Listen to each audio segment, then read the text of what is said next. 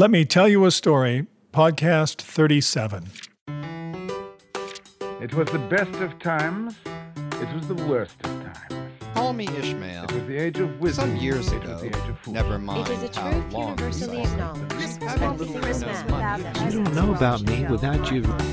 Welcome to Let Me Tell You a Story with hosts Steve and Becky Lyle. Settle back into your seat, step onto your favorite fitness machine, or lace up your walking shoes and enjoy stories from a variety of genres and authors. Hi, this is Steve. Hi, this is Becky. Welcome to Let Me Tell You a Story. We apologize for the long break between podcasts. While on vacation in California, we caught a respiratory bug, and it's taken us a while to get our voices back. But now we can talk without coughing, which I'm sure you'll appreciate. We'll begin this podcast with Steve reading from Winds of Wyoming, Chapter 7.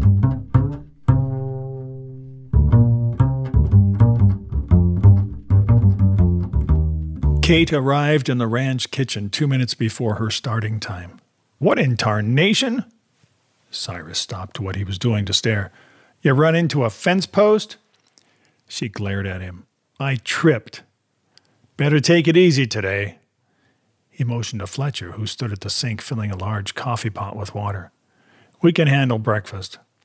Sure, and then he'd tell everyone what a slacker she was. I'm scheduled to work this morning and quite capable of doing whatever is asked of me. Suit yourself. He pointed to a rack of eggs on the counter. How about cracking those eggs into that bowl? Her palms burned with each eggshell she broke, but she kept at it. Later, as she whisked cream into the eggs, she watched employees gather in the rustic dining room. She didn't know much about ranch hands, but these hardy-looking men in plaid shirts and worn Levi's looked the part. Their hat-creased hair, white foreheads, tanned faces, and scuffed boots spoke of physical labor and life in the outdoors. The air held a hint of hay and soap. Kate saw two girls about high school age talking in the corner, the only females she'd seen other than Laura. No wonder Cyrus resented her. She scanned the man again. Did Mike eat breakfast at home or in the dining hall? She felt a flush climb up her neck. Not that it mattered.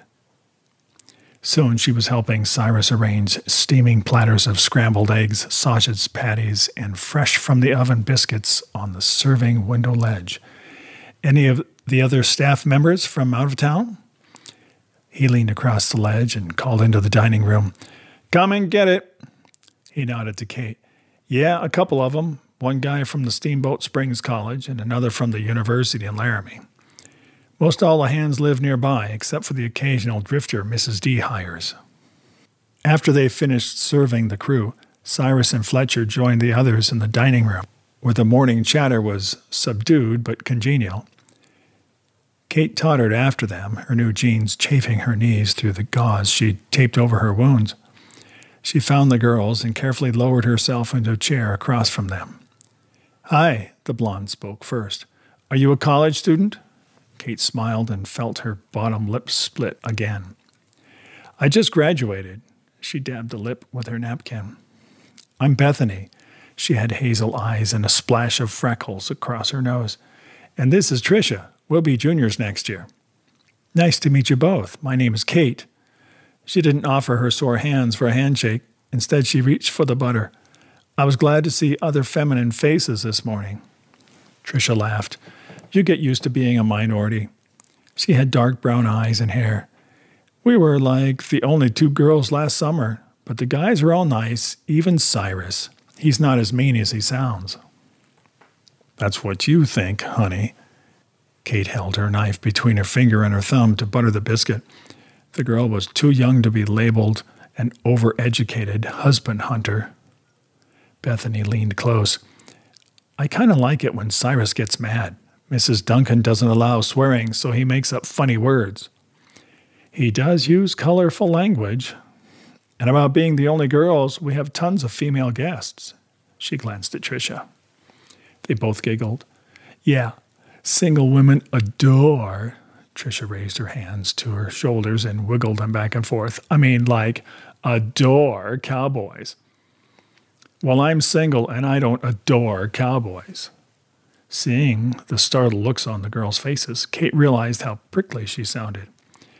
Sorry, I just don't want people to think that's why I came to this ranch. Bethany looked at Kate's shirt. You're not like them. Their blouses are unbuttoned way low, and their Levi's are so tight they can barely throw their legs over a saddle. They wear tons of makeup and jewelry. Kate chuckled. I get the point. Tricia added her 2 bits. Their Western outfits are always brand new, plus they wear hats with neck straps. Kate felt her face warming as she thought of her recently purchased clothing. Shopping for something to replace Prison Orange had been an exciting adventure for her and Amy. At least her hat didn't tie under her chin. Tricia reached for her juice. If you don't mind me asking, what happened to your face? It must hurt. Kate wrinkled her nose. She should have known there'd be questions. I tripped on the path last night. She showed them her palms. I'm sore, but nothing's broken. As the girls chattered, Kate sensed the curious glances of the men at nearby tables. How to make a great first impression. Not only was she the odd duck from the East Coast, she looked like she'd ridden a motorcycle through a sandstorm. Tricia gave her an overview of life at the ranch. Everybody pitches in and does whatever needs to be done. Right, Bethany? Yeah, we're assigned certain duties for the day, but if there's a big trail ride coming up and the wranglers need help, we all settle horses and help the guests mount. Or if we get behind on cabin cleaning, the entire crew cleans cabins. Tricia nodded. Mrs. D says we're a team. It won't take you long to get the hang of it. I hope I catch on fast. Kate set her fork on her plate. Ranching is all new to me. You'll do fine. It was all new to us last year. Bethany buttered a second biscuit. We were town girls who didn't know a thing about ranching, but we learned fast, didn't we, Trish? Tricia, who was staring at the dining room entrance, didn't respond. The room quieted, and others turned toward the doorway. Can you believe it, Beth? Tricia lowered her voice to a whisper. They must have, let him out early. Kate studied the dark-haired young man. Head down, he shuffled toward the serving window. He appeared to be Hispanic, maybe 16 years old, of medium to slight build. Similar to the others, he was dressed in jeans, boots, and a long-sleeve work shirt. He turned to the girls. Is he an employee? She turned to the girls. Is he an employee? Mrs. D is such a softy. Bethany's voice was barely above a murmur. She must have hired him again. Manuel worked here last summer until he was sent to reform school, that is. She scraped her chair back. We'll tell you about him later. Tricia stood. We'd better get busy. We're supposed to clean stalls this morning. The girls took their dishes to the kitchen and left. The men in the room began to converse again in low tones. Kate drank her coffee, which was stronger than what she was used to, but maybe it would help her stay awake after so few hours of sleep. She watched Manuel find a seat at the far end of a mostly empty table. Whatever he did, it couldn't be any worse than anything she'd done, and his remorse was obvious. After a few years in the pen, it was easy to tell the difference between those who were sorry for their wrongdoing and those who were not, the Jerry Ramseys of the world. She thought about the events of the previous evening.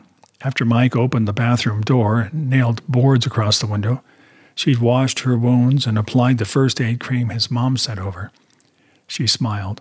The memory of Mike's touch and his earnest concern for her well-being made her insides do somersaults. But, she sighed, he'd been kind last night. Nothing more, nothing less. Plus, he was a man, and she had yet to meet a man she could trust, other than her dad and Uncle Dean. It was her uncle's hunting knife she'd placed under her pillow last night, fully aware she hadn't seen the last of her former lover. Kate stood, picked up her dishes, and carried them to the kitchen, where she placed them in a basin filled with soapy water, and started toward the back door. Where in the blazes do you think you're going? She swiveled to face Cyrus, who blocked the opening between the kitchen and the dining room. To the office. You told me I was supposed to see Mrs. Duncan after breakfast. Aren't you forgetting something? Like what? Her tone was defiant, and she knew it. Washing the dishes. She hesitated. I didn't realize I was... Cyrus hooked his thumbs into his belt loops and raised both crumpled eyebrows. As they say, men may work from sun to sun, but women's work is never done. Kate clenched her fist. She'd had enough of the sarcastic old man. She stepped forward toward him just as a young cowboy peeked in the serving window. Cyrus Moore, you ornery old codger.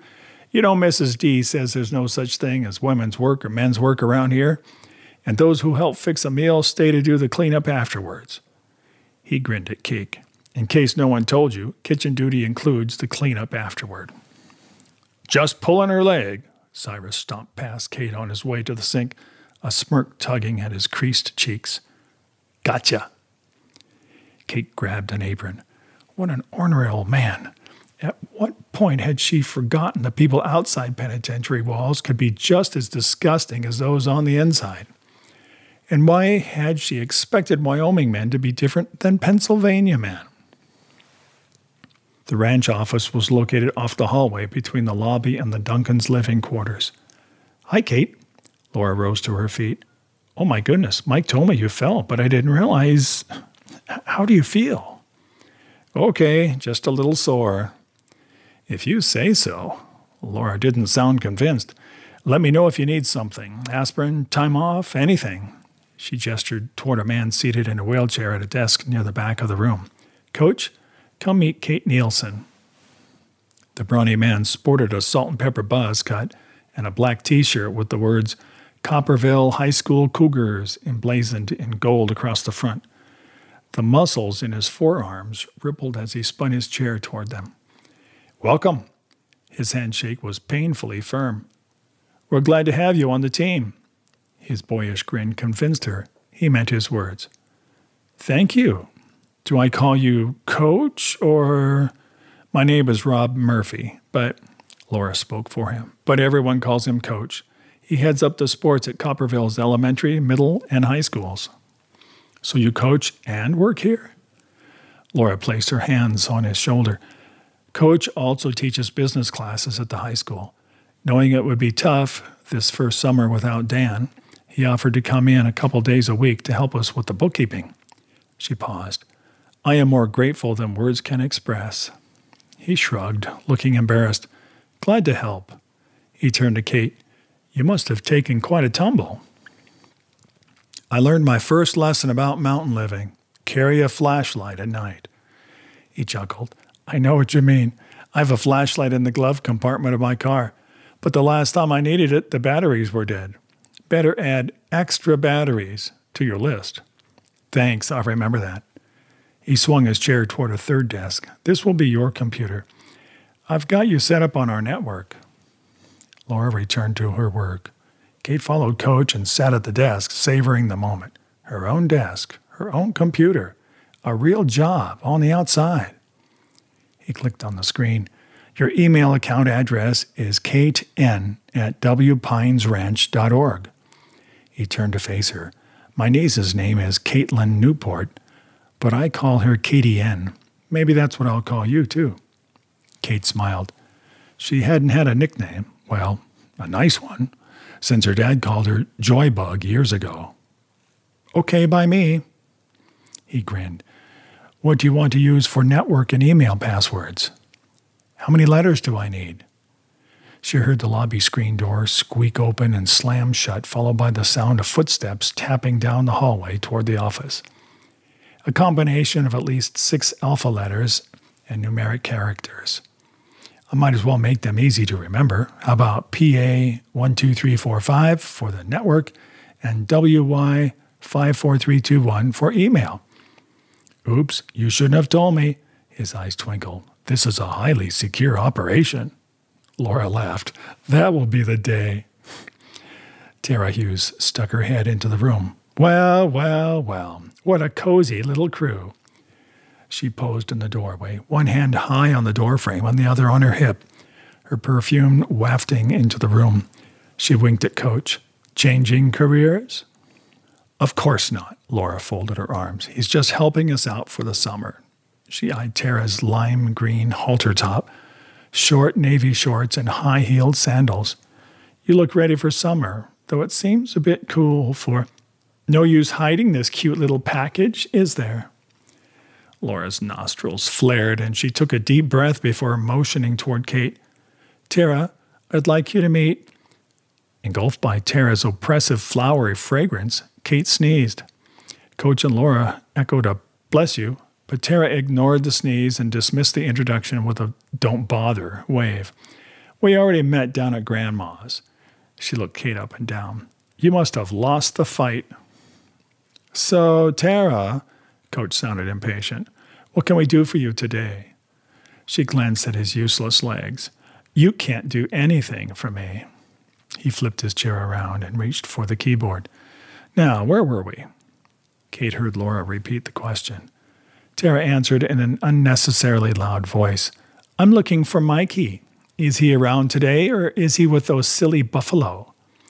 Kate looked over in time to see Laura square her shoulders. He doesn't leave a copy of his schedule with us. Is he expecting you? He likes for me to drop by the ranch when he can't make it to town. She lowered her false eyelashes. So he gets to see me.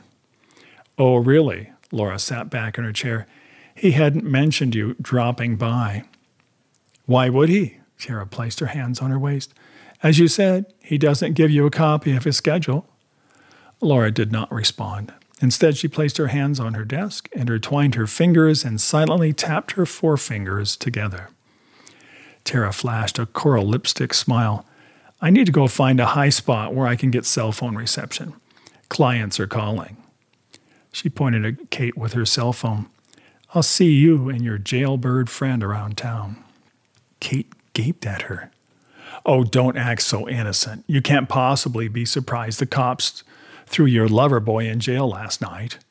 With an extra swing of her barely covered hips, Tara twirled and sauntered away, butterfly tattoos prancing up her bare brown back. Not knowing what to say, Kate closed her mouth.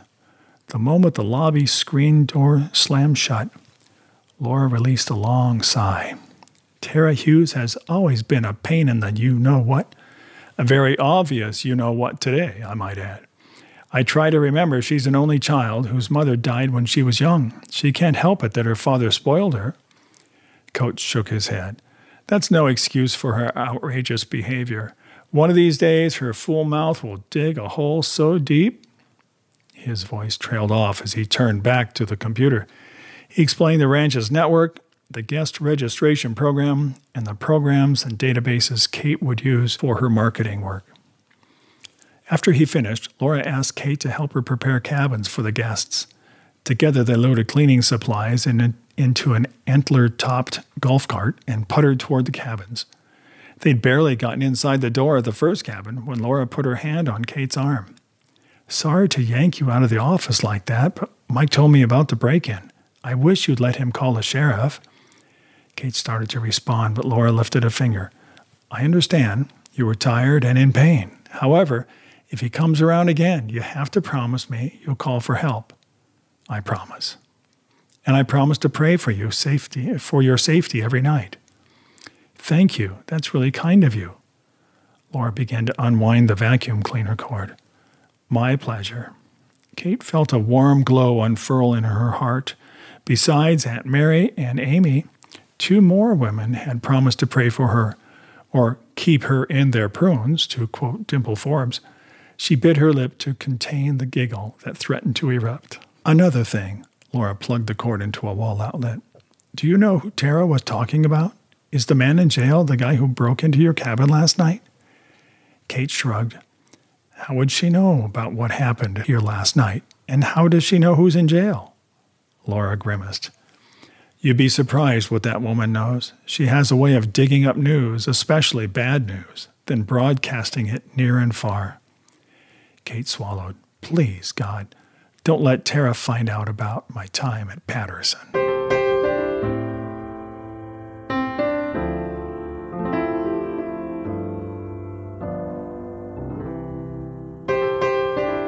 We've come to the end of my Aunt Hazel's account of my grandparents' homesteading days in Wyoming.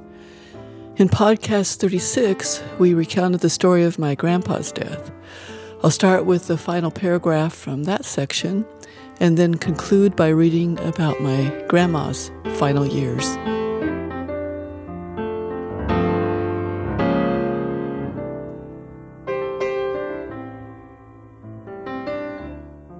Mary turned to go back down the hill to the house. This chapter of her life was finished. Ralph was gone, but her children still needed her. It was impossible for her to live on the farm alone, so she sold the place, having only a few dollars left after paying the mortgage and other bills. Mary moved into an apartment in Wheatland and took a job staying nights with an elderly ill lady. Life was so different. The adjustment was hard, and she was terribly lonely. Later, she found a 5-room house near Wheatland's shopping area, a home she came to love and where she lived for over 20 years. She also took a part-time job as a caretaker of a ladies' rest lounge in downtown Wheatland where women and children could relax during shopping trips. This job was only for a short time, but Mary enjoyed it very much. She had many friends and kept an interest in a variety of things, such as quilting, cooking, flowers, especially violets, and different types of art and handcrafts. On a side note, I remember my grandma having a really big loom in her spare bedroom, and if I remember correctly, that's where she made her rugs. So back to the story. Mary's main interest was her children and grandchildren, and it seemed she was happiest when they were visiting her. Perhaps it was because she was raised without her mother that Mary was not one to show affection, but her eagerness to have her family near and her many years of hard work and sacrifice for them showed that her love and affection were deep and undeniable. It became a family tradition to have a reunion at Thanksgiving each year, or maybe on July 4th. This is a highlight of the year for Mary, and she planned it for weeks ahead. In between reunions, she had periods of loneliness when memories of the past filled her mind. She wrote many letters and made many telephone calls in an effort to keep the family in touch and united. Mary often said, "I hope I never live to see one of my children die. I don't think I could bear it." However, this was not to be, for Helen became ill and after 7 years of battling cancer, passed away in 1977. Helen's long illness and death were very difficult for Mary, and the family could see her health was also failing. She had strokes quite often, some serious enough to require hospitalization. She discovered a lump in her breast but did not tell the doctor for several months. Finally, because the symptoms were similar to Helen's, she decided she should have it checked. Mary, who had never been to a hospital to deliver her babies or have any type of surgery, underwent a radical mastectomy, and before the year was out, a colostomy. She never fully recovered from the last surgery, but she was allowed to go home and with the help of her family stayed a week before returning to the hospital. During her illness, she was always hopeful that she would recover. She had great faith in her doctor and trusted him completely. One day, one of her last days, she told her daughter, "It seems like I can almost reach out and be where your dad and Helen are. Then I think of the rest of you, and I know I shouldn't go yet." Mary passed away at Platte County Hospital in Wheatland, Wyoming on March 4th, 1978, at the age of 86. She was buried beside Ralph in the Wheatland Cemetery. Her grandsons were her pallbearers, and all her children were home for the funeral. Another chapter of her life had ended. At the time of her death, Mary's grandchildren numbered 23 and her great-grandchildren 34. It is for her descendants that this story was written, and with them, a new chapter begins. Thank you, Aunt Hazel, for this great summary of my grandparents' history.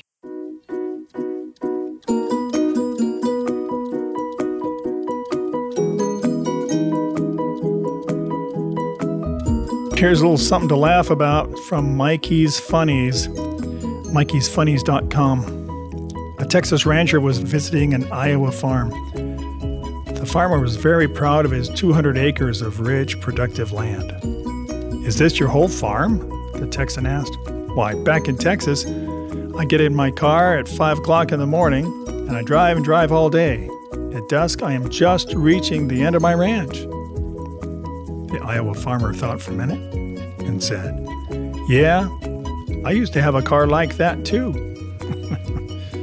All right, and then another really dumb one, really. It's what did the lawyer name his daughter? Sue.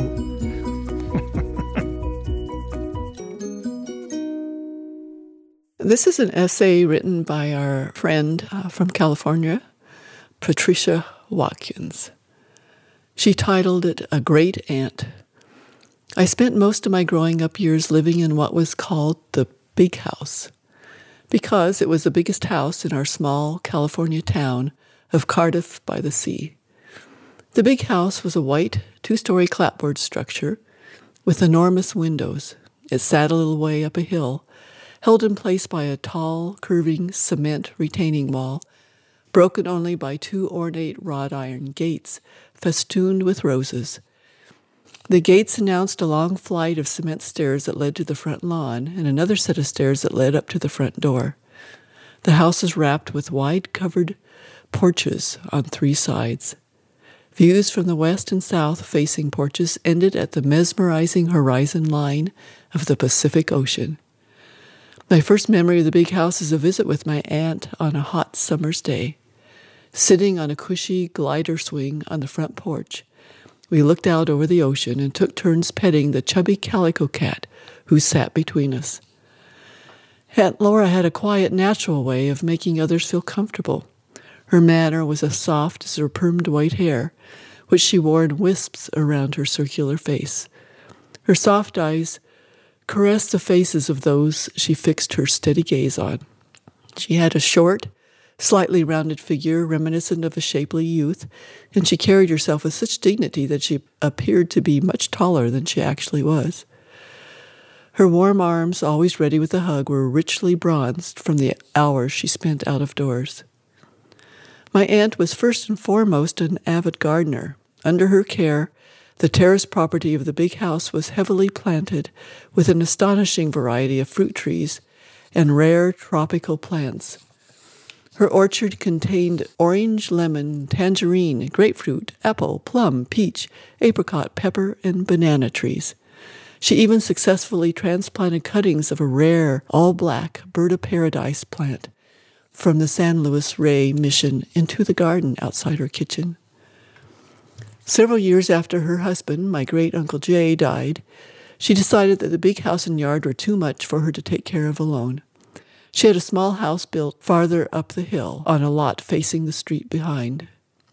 Saying goodbye to the big house was heart-wrenching, but she chose to focus on planting the grounds of her new home and on making a new life for herself. She surrounded her new home with succulent jade plant gardens, red blossom ginger, hanging purple wisteria, a profusion of geraniums in every available color, roses, and a night-blooming cactus that totally covered her large lath house. The new owners of the big house were nice enough, but they had never lived in a house with floors, much less electricity. Mostly out of ignorance, they let both the property and the home go to ruin. To see her beloved orchards wither and die below her on the hill, her lovely gardens become chaotic and overgrown, and the special house slide into disrepair right before her eyes, broke my aunt's heart anew on a daily basis. 2 years later, when the house came up for sale again, she prevailed upon my parents to buy the property, and with her help, shoulder the immense task of reclaiming it. Aunt Laura had spent 12 years creating and nurturing the yard and gardens of the big house, but in 2 short years it had been desecrated. A small band of green card workers was hired to wield machetes to clear the orchards of the 4-foot tall grass and weeds that had overtaken most of the property. During that same 2-year period, the garbage had never been taken out of the house, but had been left to rot on the kitchen counters.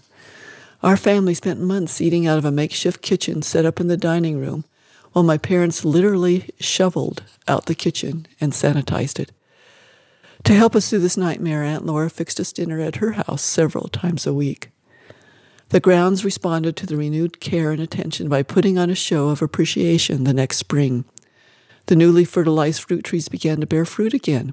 The myriad of flowers, now able to get enough sun, began to bloom again. The grass that was now regularly watered greened up until the backyard looked like a park, featuring an all-you-can-eat fruit smorgasbord. Aunt Laura spent a lot of time smiling to herself and humming like a contented cat that spring. Her garden had been restored. This was not the first time my aunt had prevailed against heavy odds. When Prohibition was instituted, she and my uncle owned a nightclub in La Cañada, California. In order to maintain the business, they found it necessary to change their venue slightly. Ford's Castle Country Club became a dinner house/cabaret with fine dining, the best in entertainment, and mixers on the house. BYOB. During the Depression, Aunt Laura and Uncle Jay suffered heavy financial losses and retreated to a piece of rural property in eastern San Diego County to regroup. There they worked long days on the land to make a living. By raising every imaginable fruit and vegetable and then canning it, juicing it, preserving it, jamming it, and transporting it to the wealthy beach town of La Jolla to sell, they survived the Depression years.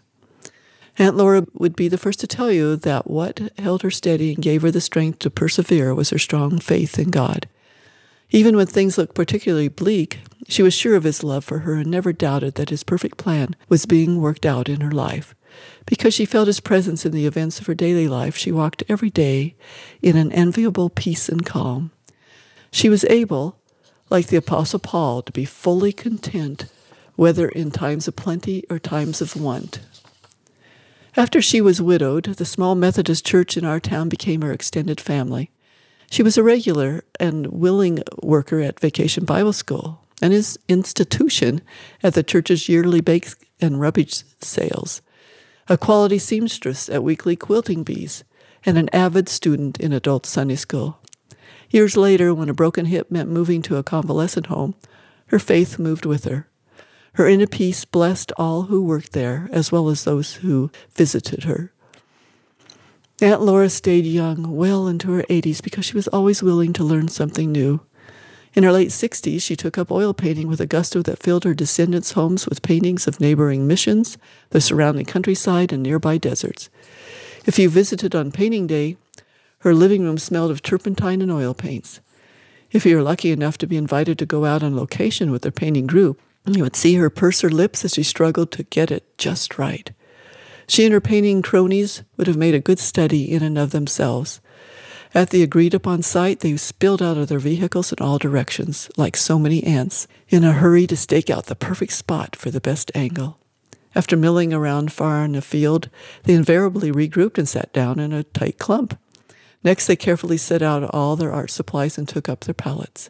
Each one, perched on a canvas camping stool, wore a large brimmed, glare-reducing hat and chattered away as she painted. Aunt Laura's 2-story Knotty Pine living room wall became the gallery for her artwork. Her group's work was displayed at the local bank, and each artist was chest-popping proud of having obtained celebrity status. By the standards of our small town, they actually had. The thing that made Aunt Laura so special to me was that she was my confidant and mentor. After we moved into the big house below her, my father laid a paving stone pathway up the hill, connecting the two houses. Each day after school, I walked the half-block home, dropped my books on the kitchen table, stepped past my younger brother in front of the TV, and headed up the hill to Aunt Laura's. I could depend on her to give me her undivided attention and support as I related the events of the day. She always seasoned her advice with patience and cookies, a great combination. As I settled in on a spindly antique kitchen chair, she would busy herself around the kitchen, sometimes washing dishes, sometimes sweeping, sometimes finely slicing homemade noodles for soup.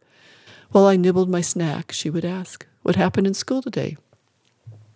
"Well, today I got to take the fish out of the teacher's tank and clean the tank all by myself." The rocks were so cool and slippery in my fingers, and the fish wiggling in the net made my stomach tickle. Good for you. You're a great helper. Your teacher's lucky to have you in her class, encouraged Aunt Laura. Today, we learned square dancing, and my teacher made the shortest boy in our class my partner for the whole week. I moaned. You never mind, and just concentrate on having fun, Aunt Laura counseled, knowing that full well I was the tallest girl in the class. Saturday's our school carnival, and I'm going to enter the cookie baking contest, I confided. I'll bet you will win, she said with a grin. And I did. Some days our vocalizing reached such a pitch that her canary felt obligated to join in, filling the kitchen with exuberant musical notes to match our chatter and laughter. In our family, you worked to get the extra things you wanted. Aunt Laura helped me raise funds for trips and special purchases by allowing me to sell the fruit from her trees. I had to pick it, pack it, deliver it, and collect for it. The most marketable fruit came off a stately old apricot tree that was so big she actually allowed me to climb it in order to reach the fruit. In those days, a lug of fresh-picked, tree-ripened, juicy apricots went for $3. I fondly remember the feeling of warm dirt and rough bark on my bare feet, mingled with the feeling of success as I amassed my fortune picking apricots. Quality Produce had seen my aunt through lean times in the Depression, and with her help, it saw me through my elementary school entrepreneurial days. To Aunt Laura, turning 16 was a big deal, a rite of passage, so to speak. She felt it was her duty and privilege to confer upon me a special gift commemorating this auspicious occasion. The week before my birthday, she escorted me to the tiny shop of our small-town jeweler. Her wish was that I have a ring. Together we picked out a deep blue stone and had it mounted in a gold setting. As a widow who'd been living on Social Security for many years, this special ring probably cost her many months of sacrifice, a price she was happy to pay and never once mentioned. Although the stone has had to be replaced several times, I still wear the same ring.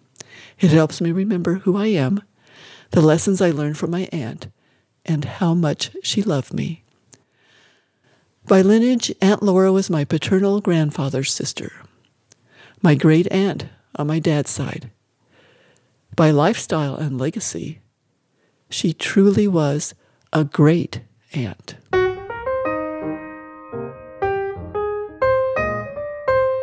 This is called Updraft by Rebecca Howell. Our pastor recently told a story of sitting by a lake watching a seagull circling over the water. The bird started in the middle and flew in a wider and wider circle until it was circling the whole lake. Suddenly, an updraft lifted the bird to another level, and, unsettled, it began circling small in the center again. Just as before, the bird settled into its new elevation, and the circles became smoother and larger until it had mastered the pattern once again. This happened several times, and each time the bird was lifted by an updraft, it was by no effort of its own that it rose to a higher level. Adjustments had to be made, and the pattern became smooth and controlled once again. This is how God works with us. As we circle around and around on our level of experience, God, in His timing, by no effort of our own, suddenly sends an updraft to lift us to a new level. It can be unsettling at first, and we must take the time to focus on our balance and get our flight pattern back under control. We may be insecure or frightened at first. We may feel pushed and want to retreat. Yet the currents are too strong because it is God's wind beneath our wings. And as we are faithful to keep on flying, patiently doing what we know to do, we will even out, relax, and settle into a smooth pattern again. Without question, there will certainly be another place along the route where a new updraft will naturally lift us to yet a higher plane. And each time we lean into His will, our faith will become stronger, and every time we allow ourselves to rest in His strength, our trust will grow. God knows what we need, when we need it, how much we can handle at a time, and how long before we are ready for another updraft. He knows the strength of our wings and of our hearts, and He watches us intently, caring about the details of every level of our lives and waiting patiently until we are ready to go higher. We can trust Him. His ways are perfect, and He will never let us flounder or fail. We just need to keep flying and ride on the currents of His grace.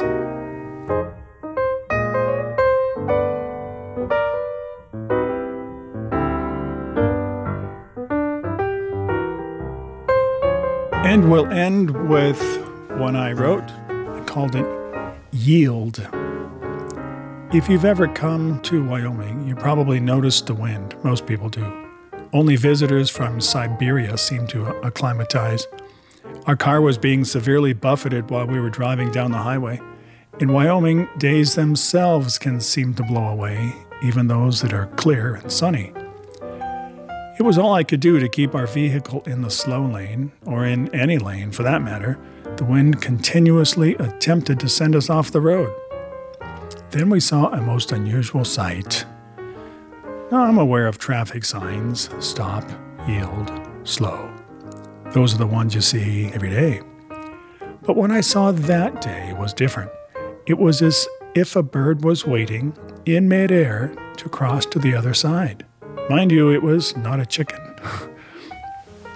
The bird, perpendicular to us, was flapping its wings, aimed as normal, focused ahead, but not making any headway. It was as if there was a stop or yield sign at the edge of the highway and 10 feet high, and the bird was waiting for us to pass. I watched it in the mirror as far as I could see, and it wasn't able to combat the headwind. Birds know how to fly, and they seem to be quite adept at the skill.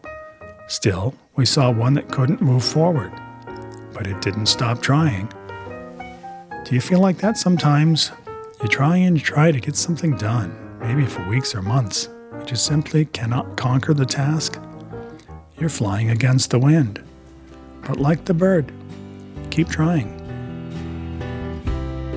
That'll wrap it up for this time. Thanks for listening. Happy reading. Thanks for listening.